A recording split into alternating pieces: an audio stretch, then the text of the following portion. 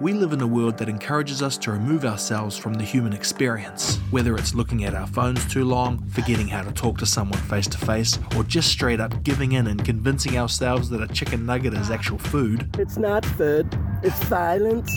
I don't know about you, but this freaks me out. So I've started a podcast, my antidote to this silliness. It's time to blow our minds. My name is Will Fleming. Welcome to my podcast, Please Blow My Mind. Vanderson, welcome to the podcast, man. Thank you. It's we've met before, way back in 2013. That seems like a lifetime ago. Yeah. Right? It's like we've got Trump in the White House. Yeah. You're married. I've got another baby. Life is full on. Yes. How have you been, man? I'm great. Yeah, thank you for having me. Yeah, it's so good to be here. It's one of those pleasures that I'm realizing in a podcast where you meet people, like the way we meet. Like we've spent more time talking recorded. Yes. And I sort of thought to myself, that's okay. Yeah. Maybe not every relationship needs to, us going running or doing arm wrestles. It's like, it's okay that our relationship is a digital one because that's life today, right? Yes, so true. Yeah. So can you give everyone just a short little background about you? Because I know your Brazilian Jiu-Jitsu background and now you're doing psychology and all that kind of stuff. But like, what's your story, man? How do you end up in New Zealand? Yeah, so almost 10 years ago, I decided, because I was journalist in Brazil and I had the necessity of learning another language, and I couldn't speak any English, and I tried so many times to go to school and and try to learn English in school, and never worked. Wow. And so I said, okay, what's the best way? I need to immerse myself in the culture, and because this is gonna be the only way. If I try, go to schools, the books and blah blah. Nothing worked. So I said, I need to try the hardest way as possible. Okay, I'm gonna jump in. And so I had a friend, his sister came to New Zealand, and she had lots of good things to say, and that always was on the back of my mind about New Zealand. And so when I was, I think 20. So I came here, I was 29. Yeah, right. 28, 29 years old. And I didn't know anybody. Really? Yeah. So you just turned up and it was just you in a bag. Yeah, me in a bag. And dude, that's similar to today. You turned up and it's just you in a bag. Yeah. I'm going to see no much money at all. Yeah. And I said, okay, I'm going to see how much, how long I'm going to last. So I turned up here and it has been 10 years now. It's amazing how fast that time goes, eh? Yeah, so true. So when you came here, what was the thinking of Vanderson then? Like, were you already Brazilian Jiu-Jitsu? So you were doing, you were a reporter then? Mm-hmm. And what was the idea? Just to see where life takes you here? Or did you have a bit more of a plan? Like the plan was to learn English. Yeah. But what else? Just like work anywhere? Or did you have a kind of goal? Yeah, so because of Jiu-Jitsu, so I knew Jiu-Jitsu would be a language, I would be easy to find friends and to meet people through Jiu-Jitsu. So I had that confidence. Okay, I cannot speak the language, but I know how to speak Brazilian Jiu-Jitsu. Yeah. So, it's another way to communicate with people. And it didn't take long. So I went to this academy straight away. The first day I arrived here, I said, okay, I need to find academy right away. So that was really was a kind of that superpower, when you believe so much on yourself, because you've been, I was working a lot to, so I came here already, was black belt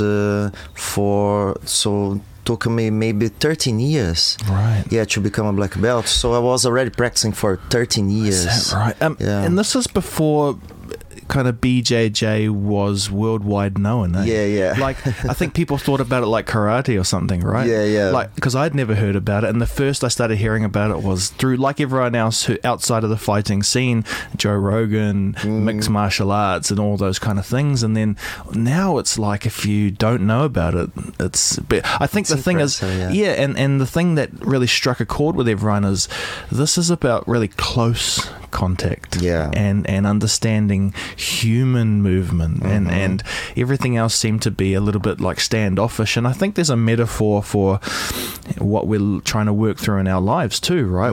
Where our feelings are all trying to be pushed to the side, so also like our relationships, and you know, now we have this social media which connects us through this algorithm. So there's no like in this moment we get to share the air. I don't know, that sounds weird, but I know the Maori people do that on purpose. You know, they touch noses, the honge, and it's like it's about touching, it's about breathing together, and just the acknowledgement that you know, we are together. And I wonder if that's what's so successful about, you know, Brazilian Jiu-Jitsu, is that and I think it has another side as well of the rite of passage. I think that especially, you know, I'm gonna speak for the main side, you know, but we have lots of women as well now getting into Brazilian Jiu-Jitsu, and even because, you know, all the bad things with women, unfortunately, you know, happens on the ground. You know, so Brazilian Jiu-Jitsu give really, you know, powerful skills to deal with that situation, and also has the rite of passage, something I think it's lacking on our days. So for example, for me as a teenager starting doing Brazilian Jiu-Jitsu, you know, I was really young, and as you said, no one knew anything about it. You know, so my friend got this videotape with Royce Gracie. You know, 1993 was the first UFC, and I was so amazed by, wow, he's not a big guy, you know, he's pretty normal guy, and be able to do all that. Wow, has something there. It's a superpower. And I said I would like to learn this, and it was really hard as well to find the people back then, you know, who was teaching. So pretty much we all were figuring out things, you know, trying things, and without much information. But the practice, you know, to get together, kind of, you know, doing science, you know, making experiment. Oh, this works, this doesn't work. And that for me was really really powerful, and again, you know, kind of gave me boundaries as well as a teenager. You know, for example, I'm not a drink person. I don't even know, being honest, the taste of alcohol. So and this is funny because lots of people think, so you're so boring. You don't drink. Something's wrong with you. And actually it's the opposite. You know, I'm really a pretty social person. But I never use alcohol as you know, as a trigger for anything or any excuse for myself. So Jiu-Jitsu gave me this okay, you want to be good in this thing. Of course, I became really addicted to Jiu-Jitsu. You know, to going to the training and understand more about my emotions, because it does bring a lot. Will, it's impressive, you know, how much you know, you see, because the mat doesn't lie. You know, when you're there, if you know, you know. If you don't know, my friend, then nothing you can do about it. You need to accept it. You know, you need to practice. Okay, I'm a beginner. You know, someone is smaller than me. You know, because you never know. You look to the person, my friend. You never know how skillful this person actually is. You know, and that's a point that's interesting, because you know, there's the saying, "Don't judge the book by the cover." And we live a world now where for all of time, that's all we could do is judge based on a look. But that's what you're saying, is that you just don't know. You don't know, And I guess what's interesting about that is that that's a nice thing, because that kind of forces you to have respect if you don't know. And what's dangerous about not knowing is, for example, because I've never done any martial arts, I don't know actually what I'm capable of. And that's a little bit scary, right? Especially when you add alcohol into the mix. So, you know, we're really leaving it up to luck. And that's pretty scary. But I sometimes wonder, you know, why is life like that? Why is it that Brazilian Jiu-Jitsu can help, or let's just say focusing on an area and getting really good at it? I always think, why doesn't life do that automatically? You know, why do we have to seek out the challenge? Why did you, for example, want to do, was it a silent retreat? Yeah. If that was very good for you or very good for humans, why do we have a mouth? You know what I mean? But I don't know, maybe it's like a puzzle and there's so many great things, or the end of a game. You're never going to get to the end of the game unless you play through all the levels, and it requires you to play. But let's just go to that silent retreat. So what was the deal? When was that? So 29, you were in New Zealand. Was this before or after that? The silence. I did the small ones before in Brazil, right. Because I met a monk who used to do Brazilian Jiu-Jitsu. Wow. Yeah, that was really interesting. And funny, he gave me, so before competition, so I was really nervous, and I met this guy, and he gave me a few words to kind of a mantra. Yeah. He said, and he felt that, he felt how I was pretty young as well, so I don't know, something brought his attention to me, and we are talking. He gave me this mantra. He said, you should concentrate on that, on your breathing, expand your diaphragm, and he was explaining all those things, and that got me really curious. Right. And also by reading a book as well. So I read this book about this boy who went to this monastery as well to learn, about his feelings. Yeah. And that, for me, that was a really powerful message. So yeah, it was a combination of, I was really lucky, so it was a book, it was this monk, really nice guy, and he gave me, this curiosity to try to understand more about the breathing. So I did a kind of a weekend, but back then was really hard to even the information as well, was different. So do you know that when the right information come to you, but you're not ready for that? Yes. So I wasn't ready for that information, but that always was on the back of my mind. The roots had been planted or something. Yeah. So when I came to New Zealand, I was feeling, especially learning another language. The end of the day, your mind is just you're mentally really, really tired. And I was going through, kind of ups and downs as well, kind of being here, being an immigrant, because it's something, I open my mouth and people know, so I was going through those moments, and so something was, okay, I need to practice more. That thought about the breathing and those things was coming more to my mind, and Jiu-Jitsu always has, the connection with emotions and the body. It's all one thing. So I remember my partner back then, so I said, I really want to learn more about meditation. I want to become a black belt in meditation if it has such a thing. And doesn't, So, but back then, that was my thinking. Yeah. So, I Google. I said, okay, where's the closest monastery? And so I found this place. I said, okay, I'm gonna go, and I'm gonna immerse myself again, and in a 10-day, because this is the only way you can learn. Right. There's so much we can talk about things. Has one stage when, my friend, you have to. You have to develop some teeth and start to learn how to bite. Wow, so you did 10 days. Is that the longest? No, I did longer than that. What's the longest? 30 days, yeah. 30 is that no something. Talking? Yeah, no talking. Yeah, no. Wow. No talking, fasting as well. So yeah, right. that I learned, something. So again, I had.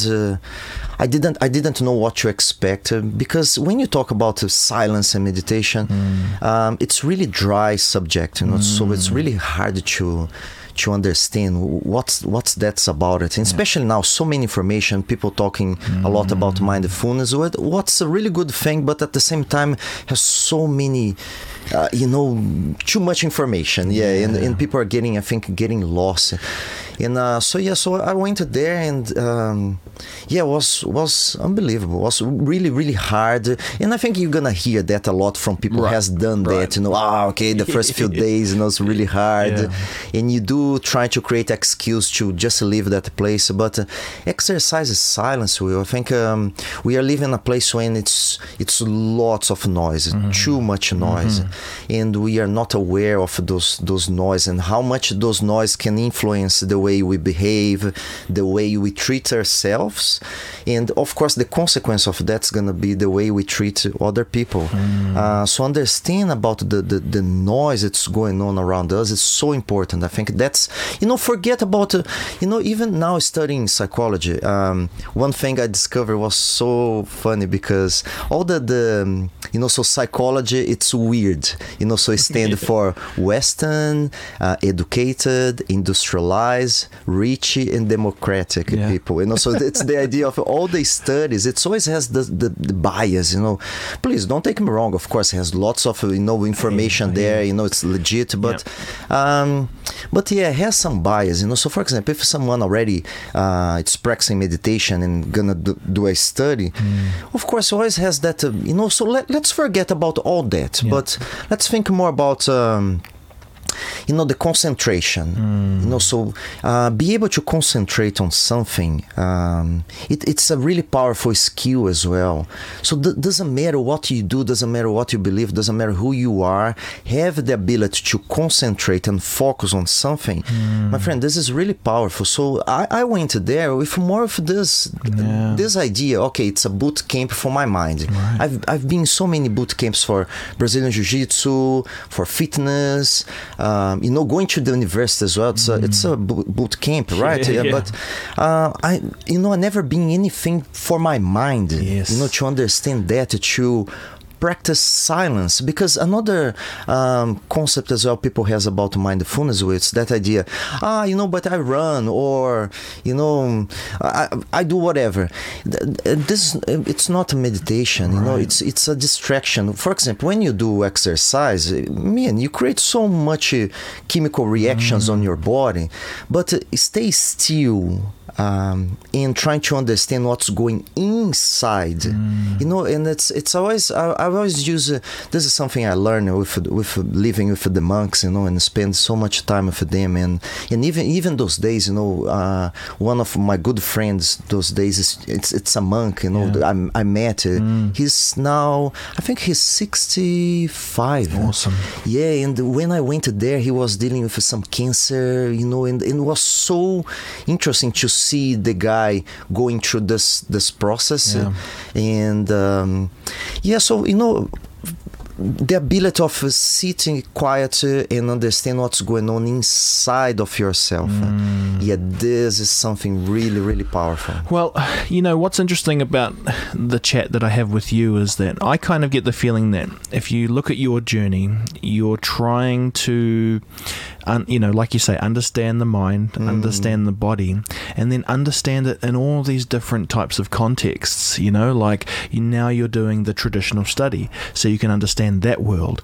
But you also have the world where you just you are, for example, when you went into the prisons, and you don't have a psychology background then, but you were dealing on a human level, and what's kind of cool is that makes sense, that you're not just an academic, or you're not just a physically fit person who has a story.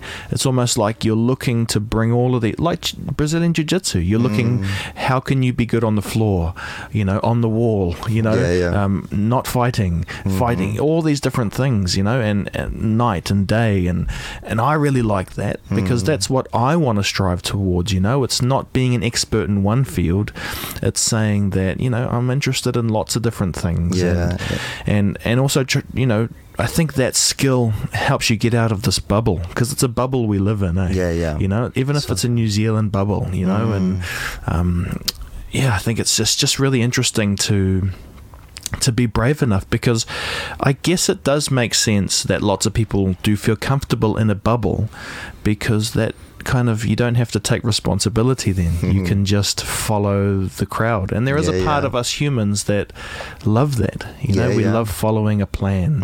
I remember some of those experiments. I was watching a couple of them on YouTube, you know. They were in the 60s because you can't do them now. But, you know, there was the doctor saying, like, it's okay to shock the person in the other room. Yeah. And they would do it, you know, because the doctor told them. Yes. And everyone's so... I guess the bit that interests me is everyone thinks I would never do that, but you would, and you know that's just humans, and so thinking deeply about the mind and the body and doing all these things, maybe it's just a way to not be on autopilot, eh? You know what I mean? Yeah, and for me as well. So I was raised by a grandmother. With my mother, she had me when she was 17. Right. So I didn't have a father. You know, so I think that necessity of, I need to figure out things for myself, and I need to find the right people, because this is the only thing I'm gonna have. Otherwise, I'm gonna be in big trouble, because I don't have any guidance, and I think that was always my motivation to keep seeking, to trying to find, and also I think one thing I learned through jiu-jitsu as well, it's especially is I don't know anything, you know. I'm a beginner, you know, and I need to always keep reminding myself I'm a beginner. Even going back to, you know, I'm almost 40, going back to school now again. So I'm studying psychology.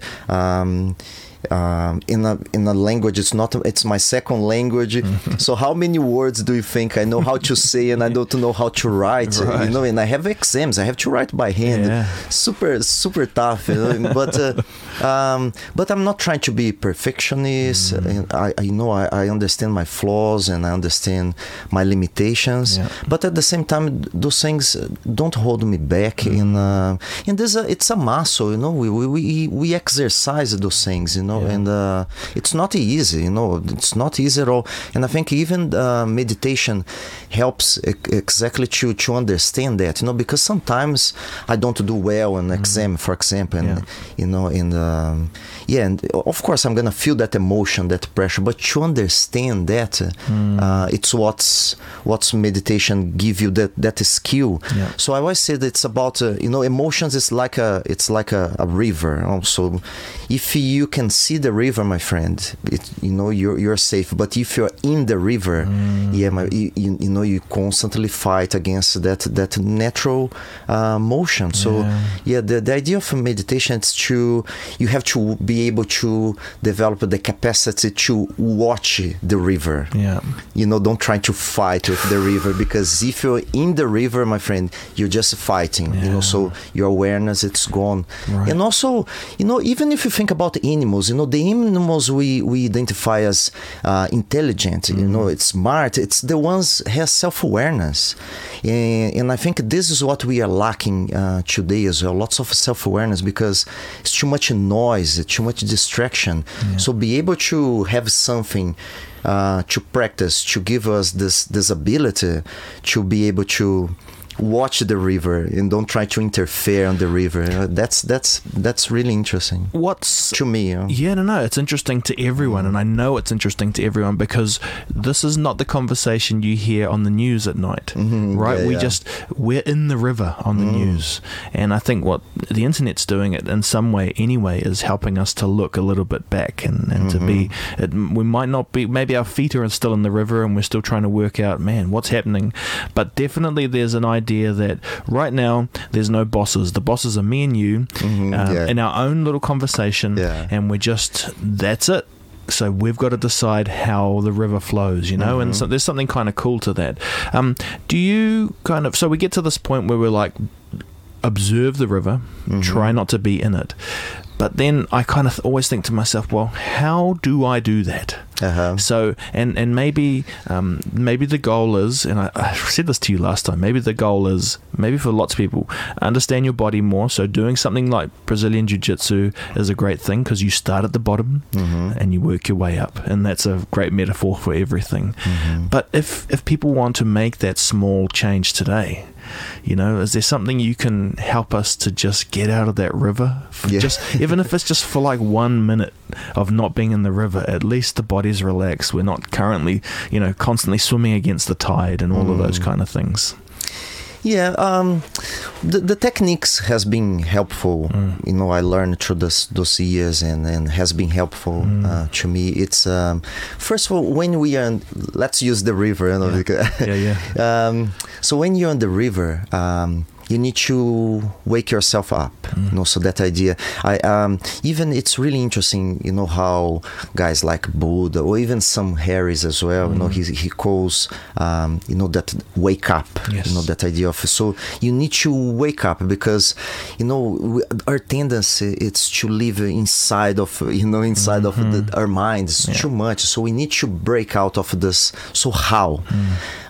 We need the ways we can wake up. So for example, small techniques, you know, so one of the transcendental meditation techniques is when you get those two fingers and you put around your pulse and you try to feel, because how do you know when you stress? So for example, how do I know if I'm stressed?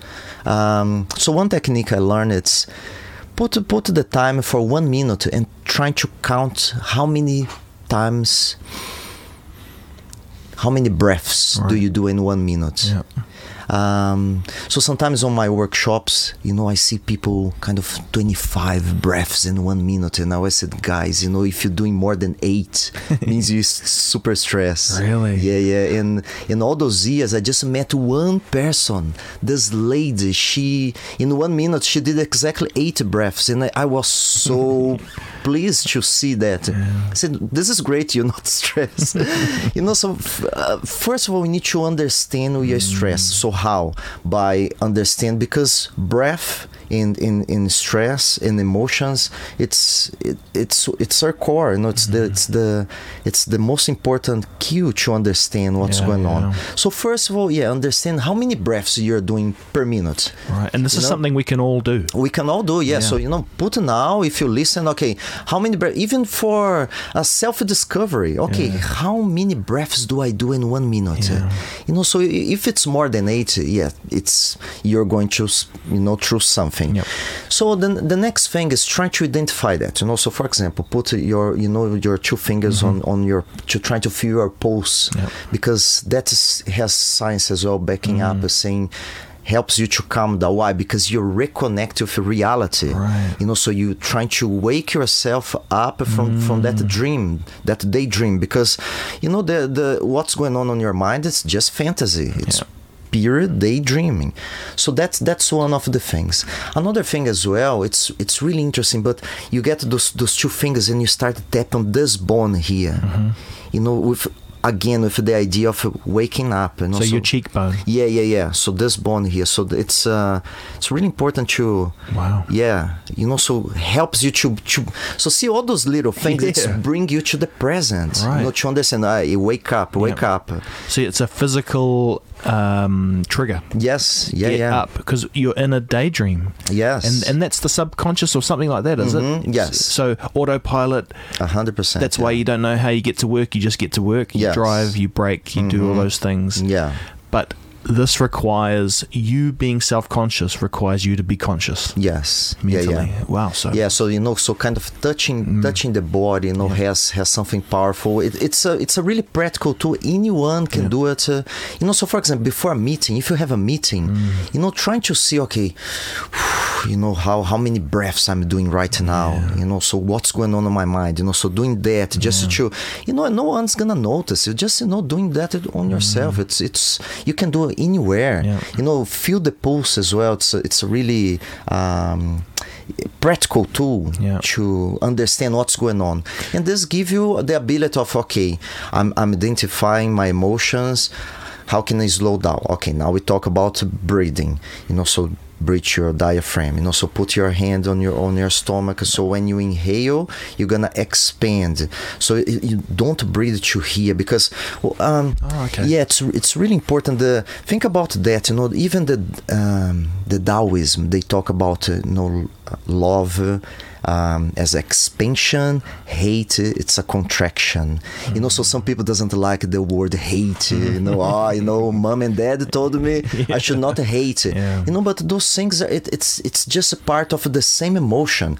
So when I expand, I'm practicing love. The contraction, it's the hate. Right. You know, is that because like the light and dark? Yeah. Because I think about when you are angry, are you gonna expand more? Or you're gonna contract more. So when you stress, you're gonna contract. You know. So when you're angry, you know, you contract. But when you relax, you know, when you think about you know, something, hey, Will, think about really the best memory of your life. You know, you're gonna relax. You know, you're gonna have a smile. So you're gonna expand. So that idea of you know, expansion and contraction is so important. So when you practice that, it's like I said before, you know, it's being the flute of the universe. You know, it's allowed the universe to play the you know, the air goes through us as a flute of the universe, and that expansion and contraction, it's part of life, you know. Vanderson, do you sometimes feel that you studying psychology, that psychology isn't articulate enough for all of these things you're describing? I mean, I hope there's something in the literature that says do this, or do they say you have to, you know, it's 4 steps and Freud and, you know, all of these things? And actually sometimes it's like you saying wake up is a good reminder. I haven't heard someone say that. I thought I was awake, but I'm in a different awake zone. So there's like, I've got dreams, I've got subconscious, I've got conscious, and it's like, wow, they all play their part. And it's knowing which one you need to be in. So that's interesting. And unfortunately, Will, all the train, so, you know, we are what we practice, you know, so think about that, you know, I average person today, you know, so what's we can all guess what the person is gonna do the first thing they wake up. You know, they're gonna check their phone, you know, so they're gonna have that boost of because, you know, all our lives it's surrounded by that, and how much that interfere to us emotionally. Being honest with you, I get really affected by social media. You know, I feel the emotions coming through. You know, sometimes I go for a retreat for 10 days, and when I come, I ruin all those 10 days just in 10 minutes on my phone.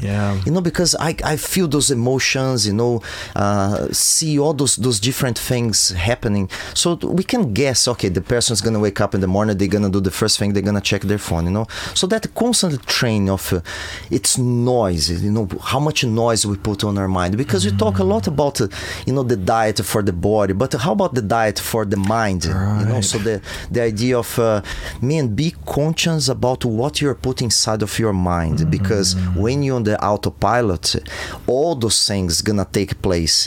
You know, so the idea of waking up, it's trying to, you know, create that gap between that quickly response, you know, so the response, it's an animal instinct. You know, so if I poke you, you're gonna react, you know, so animals does that, you know. So for us to have the awareness of be able to take a pause, understand what's going on, wake up, okay, this is not real, you know, okay, you know, this is real. Okay, I'm feeling my pulse. I'm alive. Okay, this is reality.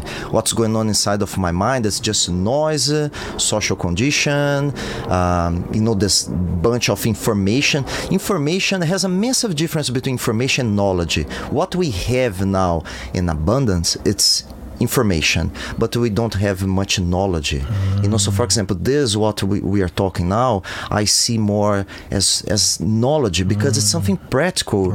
It's something, if we were back in the days, you know, in a tribe, if you know, if I have to go and talk to the shaman, you know, someone you know, more spiritual, it's something, you know, probably he would teach me, or she will teach me, you know, how to deal with my emotions through this way.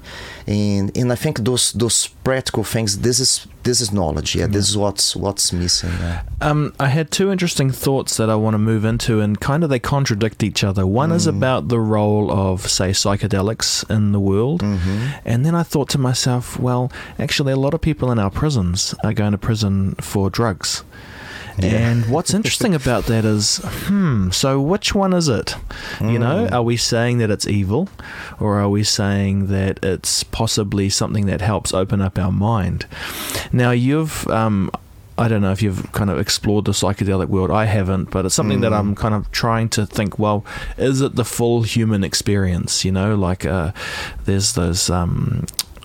I don't know what it is, but I know there's one specific type of psychedelic which they're using on soldiers coming back from war, and basically, you know, it's you sit in a room for 8 hours and you spew and you poo and you cry, and it's like you shed a skin, like a bug, you know, or whatever, it turns into a beautiful butterfly, but you come back different.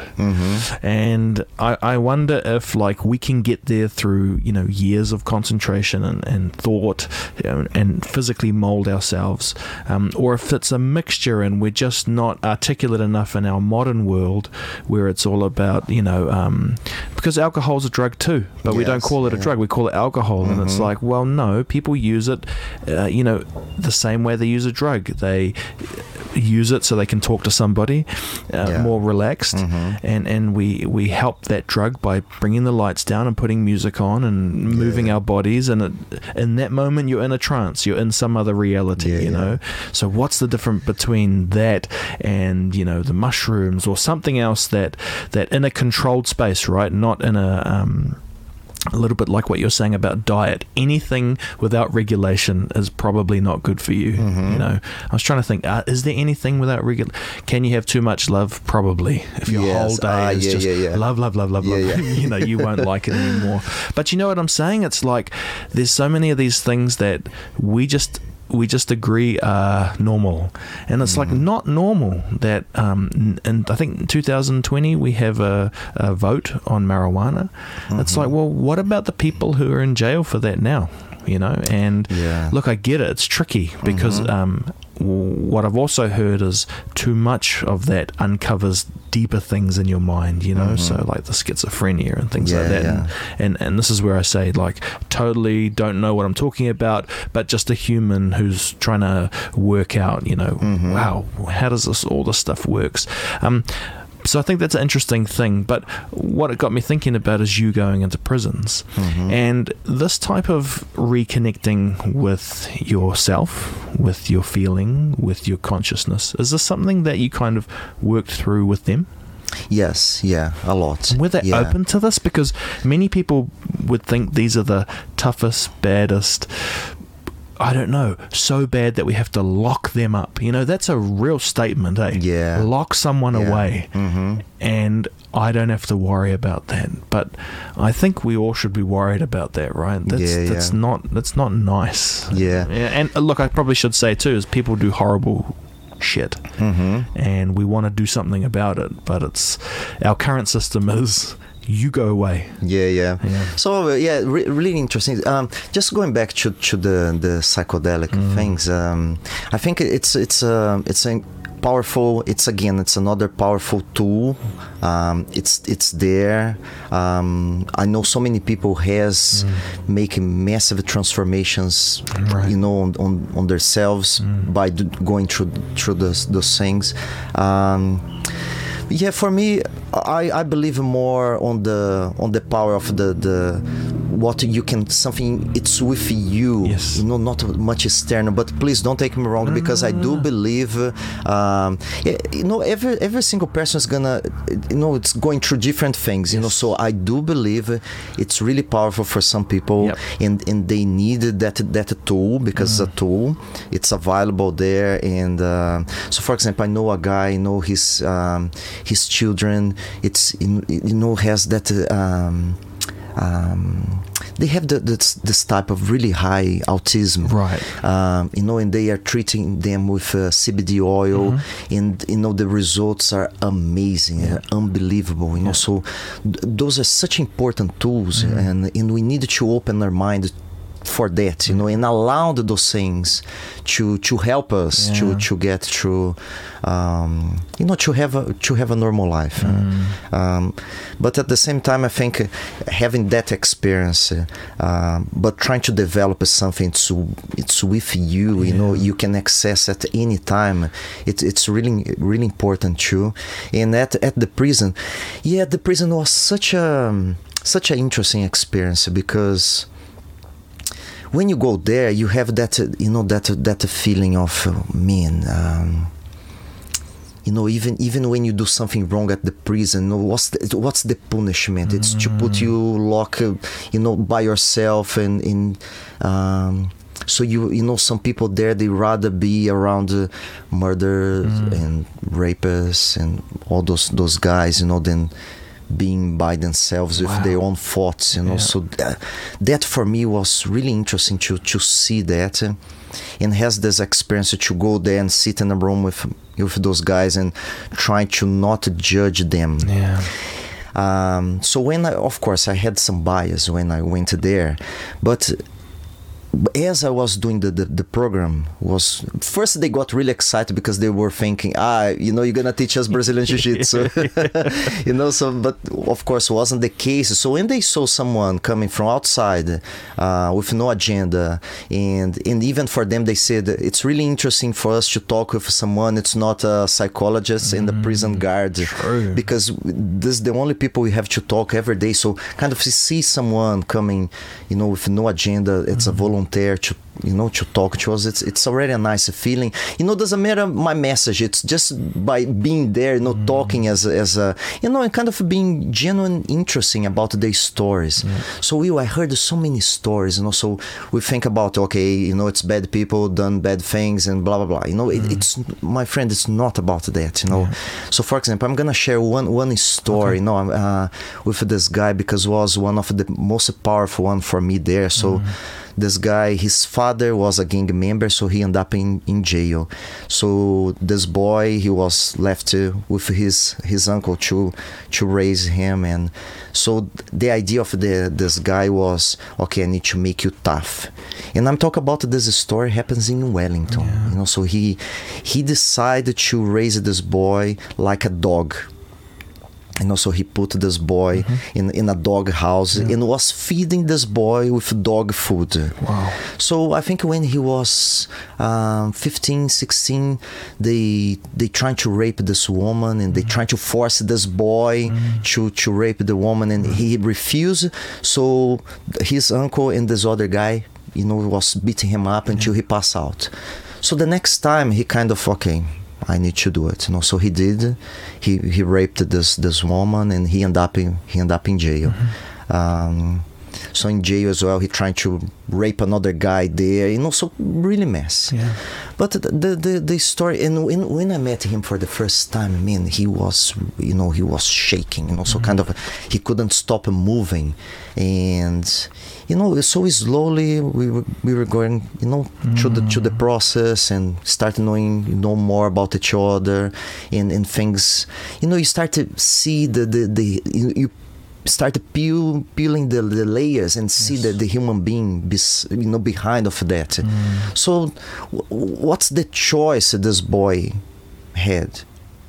Zero choice, you know. What's your choice when you're surrounded by this environment and by this type of people, and pretty much force you? Because I mean, when you're 16, which willpower you have to, you know. And he tried for the first time. So you know, those type of stories and make you think, holy. Has lots of going on there, and we need to, because if we don't know those stories, it's okay. Even some people have the crazy thoughts of death penalty, you know. They're bad people, we need to kill them and clean the society and blah blah blah. But my friend, it's completely the opposite, you know. And going there and trying to connect with them and try to understand the story, it's something really interesting. I think lots of people should try to engage more, even to, because Will, for me it's that thing, we want to change things, right? But my friend, we can only change if we are part of understand we are part of the problem, and go there and try to understand what's going on. Why this is happening?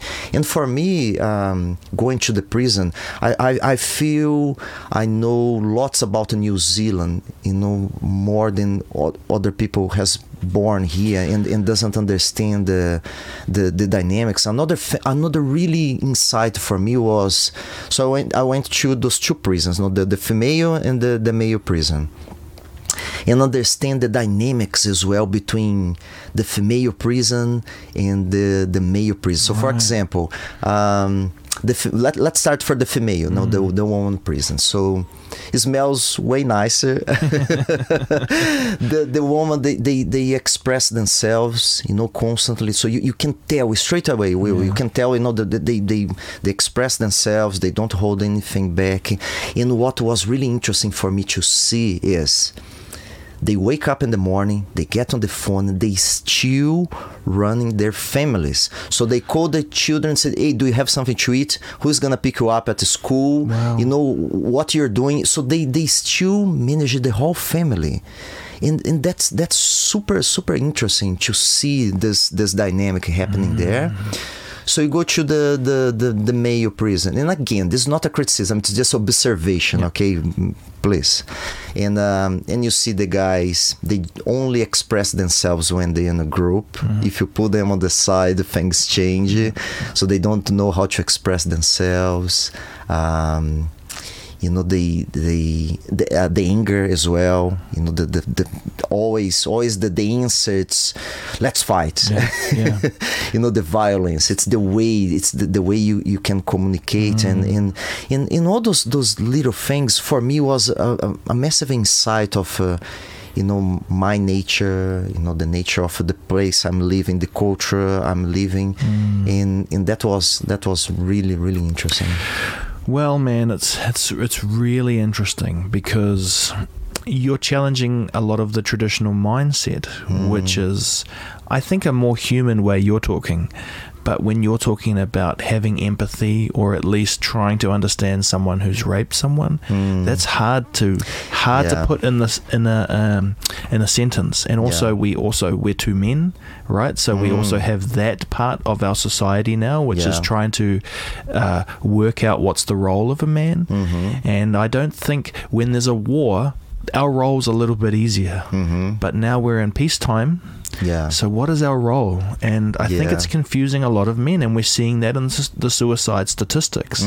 We are not winning that war. No, we are winning the suicide war, and it's a war no one wants to be in. Yeah, so true. And I think, what's kind of a little bit scary, but also a little bit hopeful, I guess, is we get to have this conversation today. We get to talk about these things, and maybe it's not about finding answers to everything, but it's simply saying, hey, next time you look at a black and white piece of idea, maybe just spend a couple seconds, check your own pulse, wake yourself up, and look at the grey in the middle. Yes. And maybe in there is actually where we should be focusing. But I understand it, that around the edges is probably where we like to play life, and we think you're on that team, I'm on this team, but man, I'm on that team you're talking about, trying to figure out, and maybe just part of the thing I've been thinking about is, well,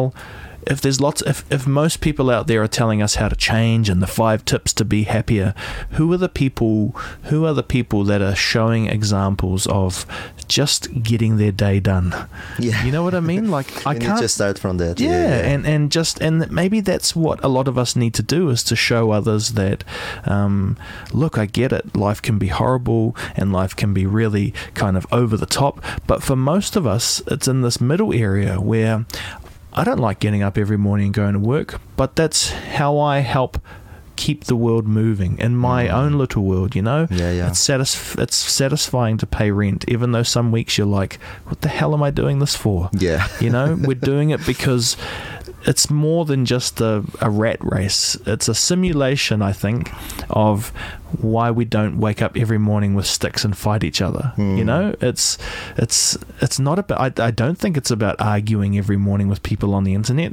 I think what's really cool is going to work, having enough gas in the car, having people fed in your family, and if there's anything left over, to share that. And that's a life that I thought I could help contribute to, just being one of the many who get it done every day. Who, you know, are lucky enough if you have 7 days without crying. That's a win. Yes. Because for many, crying is every day, and maybe for most of history, we don't know how many tears were shed in the world wars and caveman days, you know. And I don't know, it's like, cool, you have the opportunity to Netflix tonight. You are the luckiest person in the whole world, you know, because, you know, that means a lot of things have gone right, and tonight you don't have to spend it in by yourself, because that's a scary thing, right? I think given the option to be by yourself or to be part of another bad idea, I think that's why they choose the bad idea, because what's the other option? Be alone. And that's torture, isn't it? So true. I really like your idea of you know, take this, you know, this what you're doing and take to schools, because another thing I learned from you know, going to the prison, it's so I heard from old guys has been there for a long time, and from the youngest as well. One of the youngest guy, he said, so you know, he was in Auckland here, teenager boy, got drunk with his cousins, got in a fight, knocked this other guy. The guy hit his head on the ground, boom, you know, over.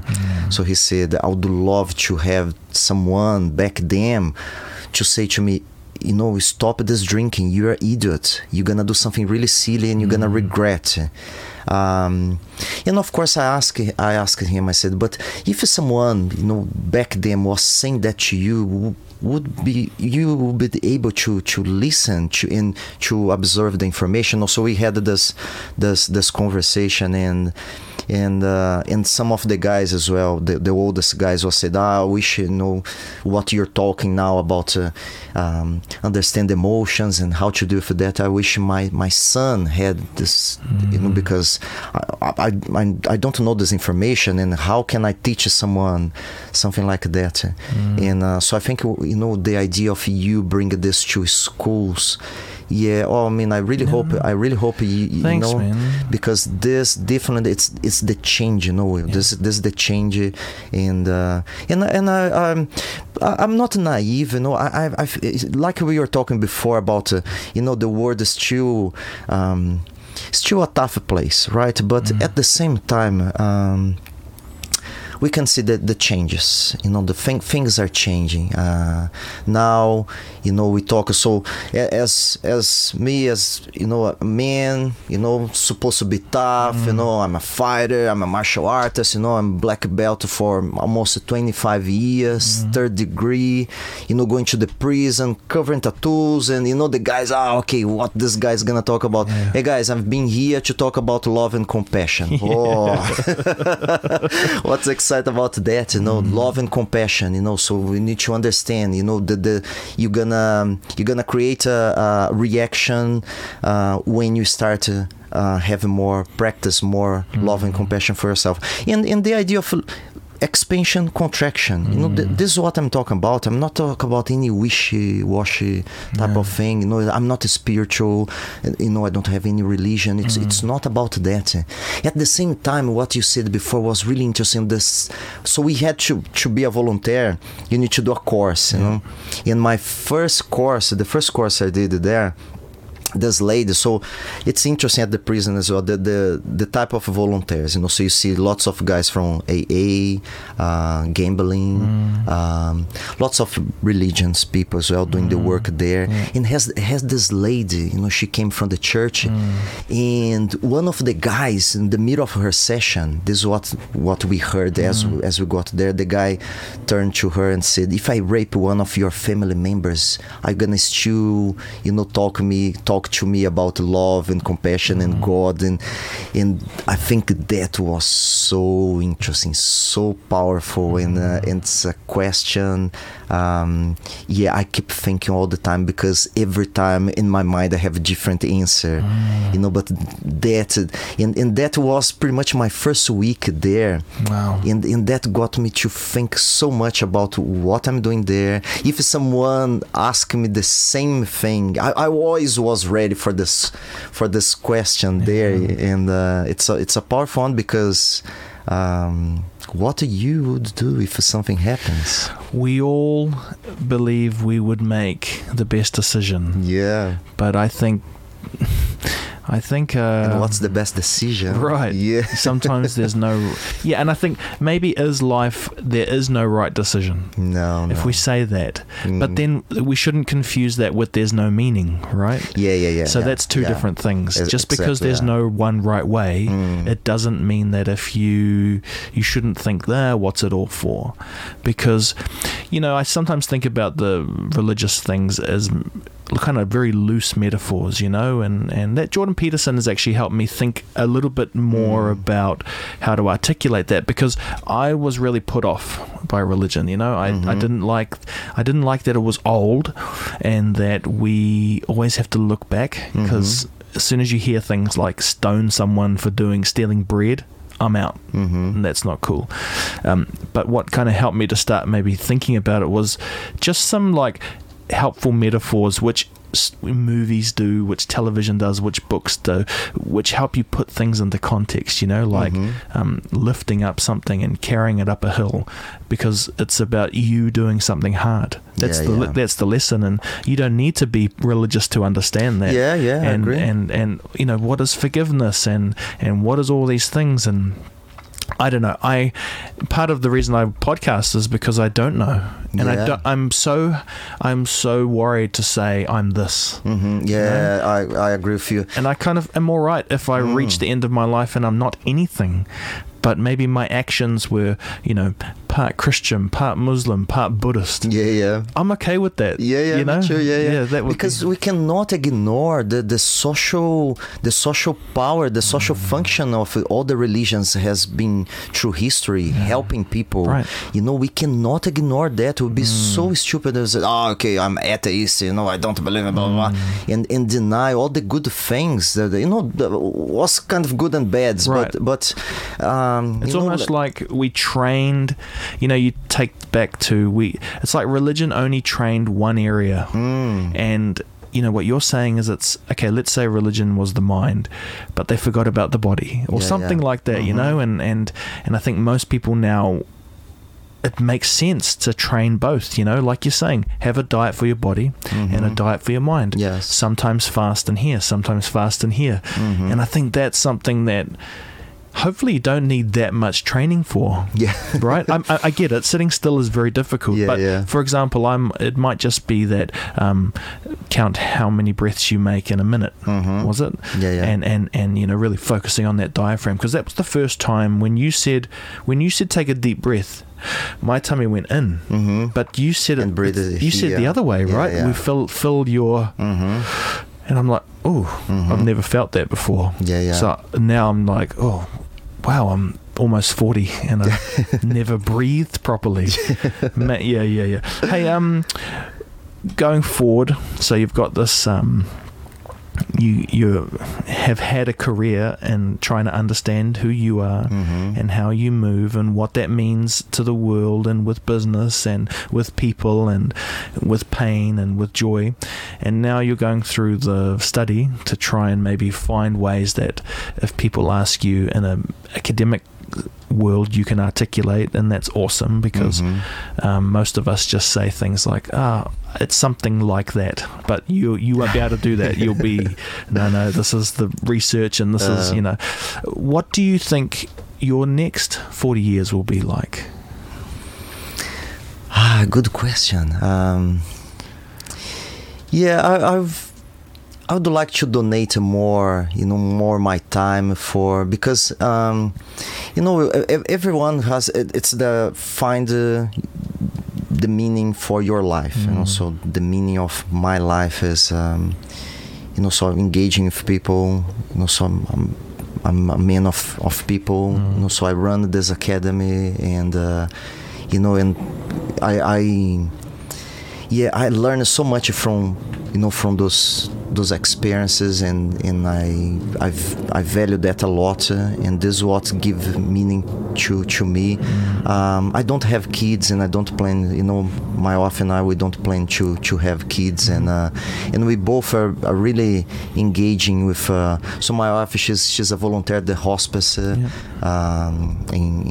Wellington. I'm really proud of her for doing that, and and I think we both are gonna gravitate more to this path, because I think one thing, we would, by everything we read, everything we understand about the world, one common thing is about sharing. Even it was really powerful. I really like your podcast with his name is Malcolm. Yep. Yeah. Malcolm Andrews. Yeah. It was super cool. Yeah, really, really cool. And I that resonated with me a lot. This idea of find something you can share, because this is gonna be the legacy. So people ask, you're not gonna have kids, so what's your legacy? No, my friend, my legacy, it's what I'm doing here. What I'm learning to be able to share, because I always think about I would like to give what I never had. Was the experience of having a father, who can was able to, I don't know, to teach me, or even to pick me up at school, or anything like that. So because I never had that, so I think that's deep inside. So this let's call this hole, right? I'm trying to fill this gap by being what I someone I never had. So I'm trying to be this person. So for example, the academy, of course, has a really thin line, to overdo it, that, but the job I do, so my academy, it's something I wake up in the morning, think about my students, and I go to sleep thinking about my students. So it's the first thing, the last thing in the in my day. It's think about them, and this gives me so much satisfaction as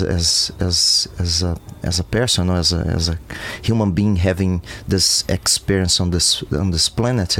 So I think for me, in 40 years, that's what I see myself. It's doing more of what I'm doing at the moment, so engaging more and trying to expand more. And you've been inspired me with your podcast, and I'm being really honest about that, because by listening, for example, again, the podcast from Malcolm, it's something, it's local, it's someone I know, and and see, people doing those things, and I see Paul Wood as well, engage with the community, so I think has lots of really, really good seeds around, and those seeds are doing, it's growing, and I want to be part of that. That's I see in my 40 years being part of this community, which is a very human answer, and it's the ones I love. It's like,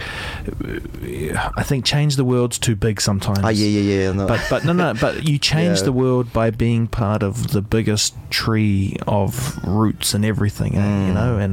And also change the world by I love the fact that one day we will be buried or whatever, but another little bug gets to eat that, and that changes their world. You know what I mean? It's like I guess that's the kind of, I don't mean to religious stuff, but I sometimes think about the maybe if we didn't think you physically went to another place after you die, you would still think it's amazing that you live through your experiences, through others, like those people you've helped in prisons. You will live through them, and they will live through you, and it all makes sense, as long as we... I don't know, man. It's pretty deep stuff. Hey, final question is there like a single moment in your life that changed how you look at the world, that blew your mind? Was there a life-changing moment that you couldn't be the same Vanderson. It's like you woke up a different Vanderson. Oh, this is so I'm gonna say I think the last few, one of the most powerful, and it's gonna sound funny on the beginning, but I'm gonna explain. Cool. But when I got married, that was really powerful. And do you know why? Because see someone showing me so much love, and it's a love I think I never gave to myself, and see that coming from another human being, that was so powerful for me to see that, to feel that, and to make me think more about I should practice more that, because holy, if I was able to love myself with the intensity of what I'm feeling right now from this person, a strange person came to my life, if I could generate that from inside out, oh my friends, I'll be the happiest man on the planet, the happiest creature, and I would love to be able to pass this on, because if we are able to see, this is, I think it's the power of love and kindness, because if someone is strange, it's able to give you that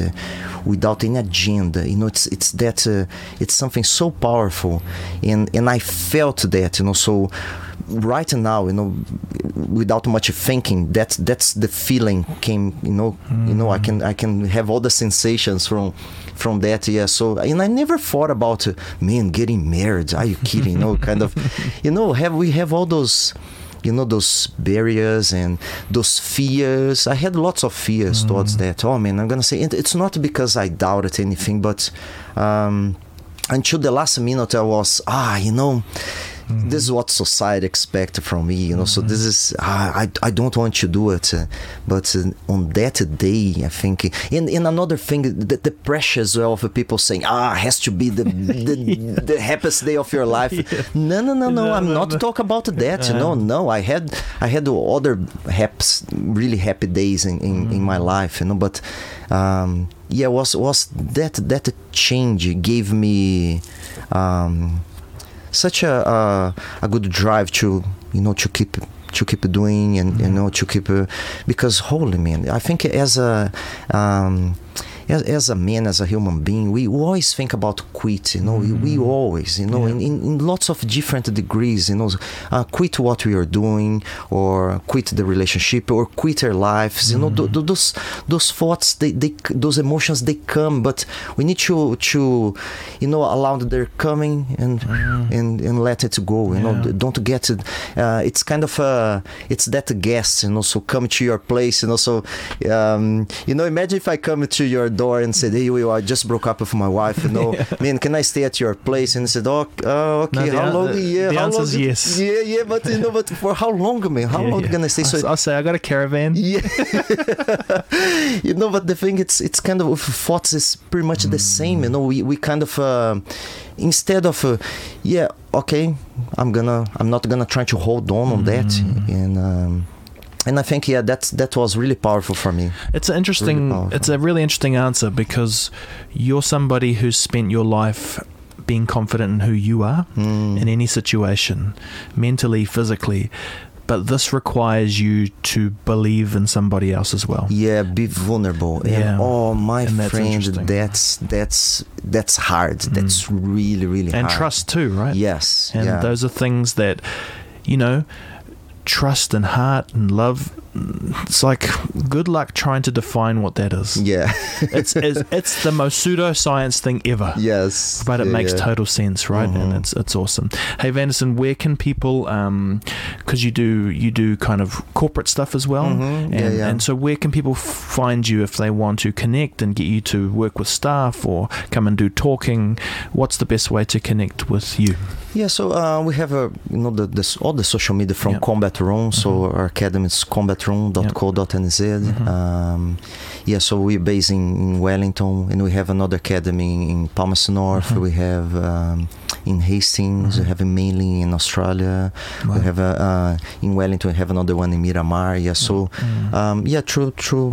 And you have a website media as well, right? Yeah. So I have a Venderson Pires, my name .co.nz. More the information about mindfulness and my experience with mindfulness and meditation. Yeah. Well, dude, it's been like 6 years since we last caught up, and I don't know, it doesn't feel like that much has changed in a good way. You know, when you see a friend and you're like, oh yeah, that's right. We don't have to describe all of the good things and bad things. It's like we're just keeping on. We're just keeping on stuff. So I appreciate you coming on the podcast. Thank you so much. Thank you so much. I appreciate it. Oh man, that's awesome. And I look forward to next time we're chatting. And thanks to everyone for watching and listening. Go follow Vanderson and share this podcast. Look, tips that everyone can bring into their lives, right? You don't need to have a doctorate or a philosophy major. It's like you're a doctorate at life already. It's just whether you want to, get stuck in and wake yourself up. I'm going to be waking myself up. All right. Thanks, everybody. Thank you.